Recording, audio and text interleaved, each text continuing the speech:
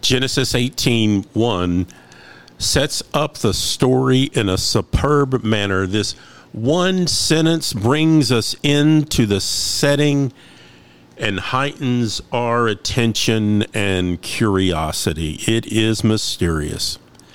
Genesis 18:1 says, "The Lord appeared to Abraham near the great trees of Mamre while he was sitting at the entrance to his tent in the heat of the day." All right. That's a lot to unpack there. If you notice in Genesis 18:1, when it says the Lord, it is the designation for Yahweh. It is not an angel. It is not a representative. It is the Lord, Yahweh, appeared to Abraham near the great trees of Mamre while he was sitting at the entrance to his tent in the heat of the day. In the heat of the day would be the time that you would usually have visitors come by or travelers seeking shelter, food, or water.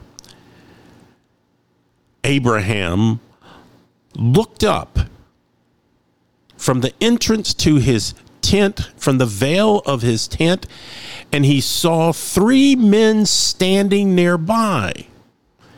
And what was Abraham's reaction? He saw these 3 men, and he hurried from the entrance of his tent to meet them.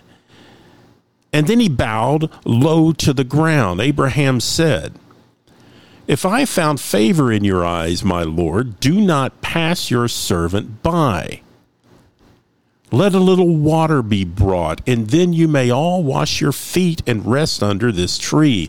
Let me get you something to eat so you can be refreshed, and then go your own way now that you have come to your servant." "Very well," they answered. "Do as you say." So Abraham hurried into the tent to Sarah. "Quick," he said, "get the 3 loaves of bread and flour and knead it and bake some bread." Then he ran to the herd and selected a choice tender calf and gave it to a servant who hurried to prepare it.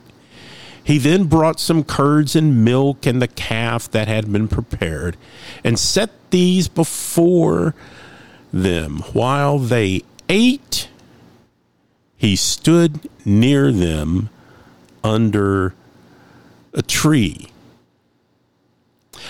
Now, I'm telling you this story because it was the spark for one of the greatest icons ever created. And I'd like you to take a moment and Google it and click images. It'll be easy to find. It is by a Russian iconic he made icons. It is by a man named Andrei Rublev. It is from the 15th century, 1419 to 1420. The name of the icon is the Trinity, or it's sometimes entitled The Hospitality of Abraham. Richard Rohr has written a magnificent book on the Trinity that has really assisted my spiritual formation and really has enriched my faith. It's called The Divine Dance, the Trinity and your transformation. Rohr talks about how this story from Genesis 18 was the impetus for Rublev's famous icon. He calls it, Rohr does, the most perfect piece of religious art there is.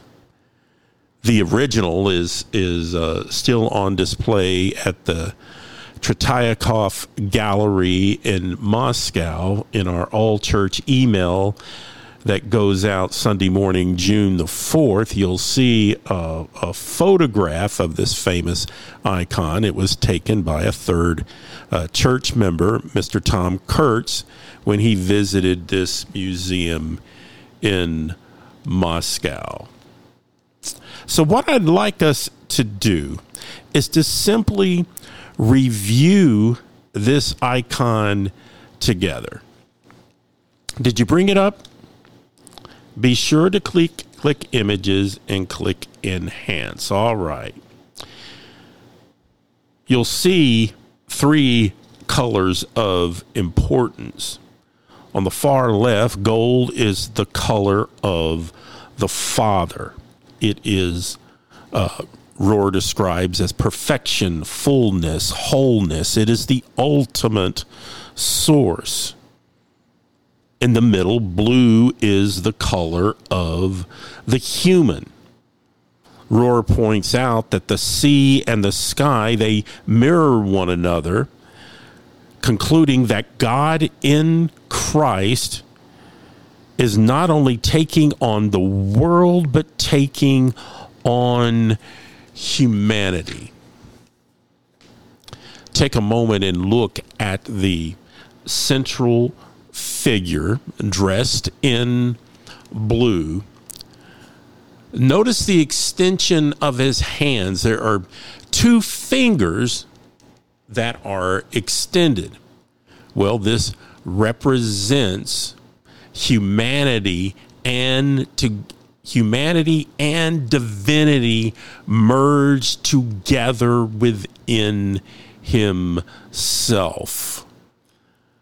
Mirroring the passages from John, and the Word became flesh and dwelt among us. And then finally, there's green, which represents spirit, the Holy Spirit. It is a divine aliveness. It makes everything blossom and bloom. Rohr uses a superb phrase when defining this green. He says Rublev, in Reverence for the Natural World, chose green to represent, as it were, the divine photosynthesis that grows everything from within by transforming light into itself, which is precisely the work of the Holy Spirit. Now, I want you to notice the relationship between the three. It is in the context of a social situation. The three are in relationship with one another, sharing a meal around a common bowl. Now, I want you to notice the Spirit again, green on the far right. Notice the hand of the Spirit. Remarkably, it is pointing toward an open place at the table. So who is the Spirit inviting? Rohr reminds us that there are some art historians that say that the rectangular figure, the rectangular hole on the front of the table, do you see it there? Many art historians say that the remaining glue on the original icon indicates that there was once a mirror glued to the front of the table, which is a remarkable teaching moment. Rohr says it's stunning when you think about it. There was room at this table for a fourth person. Who is it? It is the observer. It is the one looking and meditating and understanding and accepting the truth of this icon. It is the observer. You are invited to be a part of this eternal fellowship of love. Rohr also gives the metaphor of a dance, a circle dance of love. God is not seen as distant and static. God is part of the one of three persons in fellowship with one another. We are made in the image of God. And as a result of that, we are made to be in community with one another. Isolation can make us sick mentally, physically, and spiritually. We are called to be in community to mirror our God, which is best described as Trinity, in fellowship with one another. The eternal circle dance of love between the Father and the Son and the Spirit. If you think about it, when we interact with the world, that is where we share and can create green, aliveness, bring blessing and creation to others when we demonstrate the fruits of the Spirit: love, joy, peace, patience, kindness, and goodness, and faithfulness. God is not a God in isolation. God is one in eternal fellowship between the Father and the Son and the Spirit. So for this brief podcast, I just wanted to bring Rublev's icon to your awareness. And I encourage you to use this image and meditate on this image. And also, if you would like to delve into it a bit further, I can't recommend Rohr's book enough.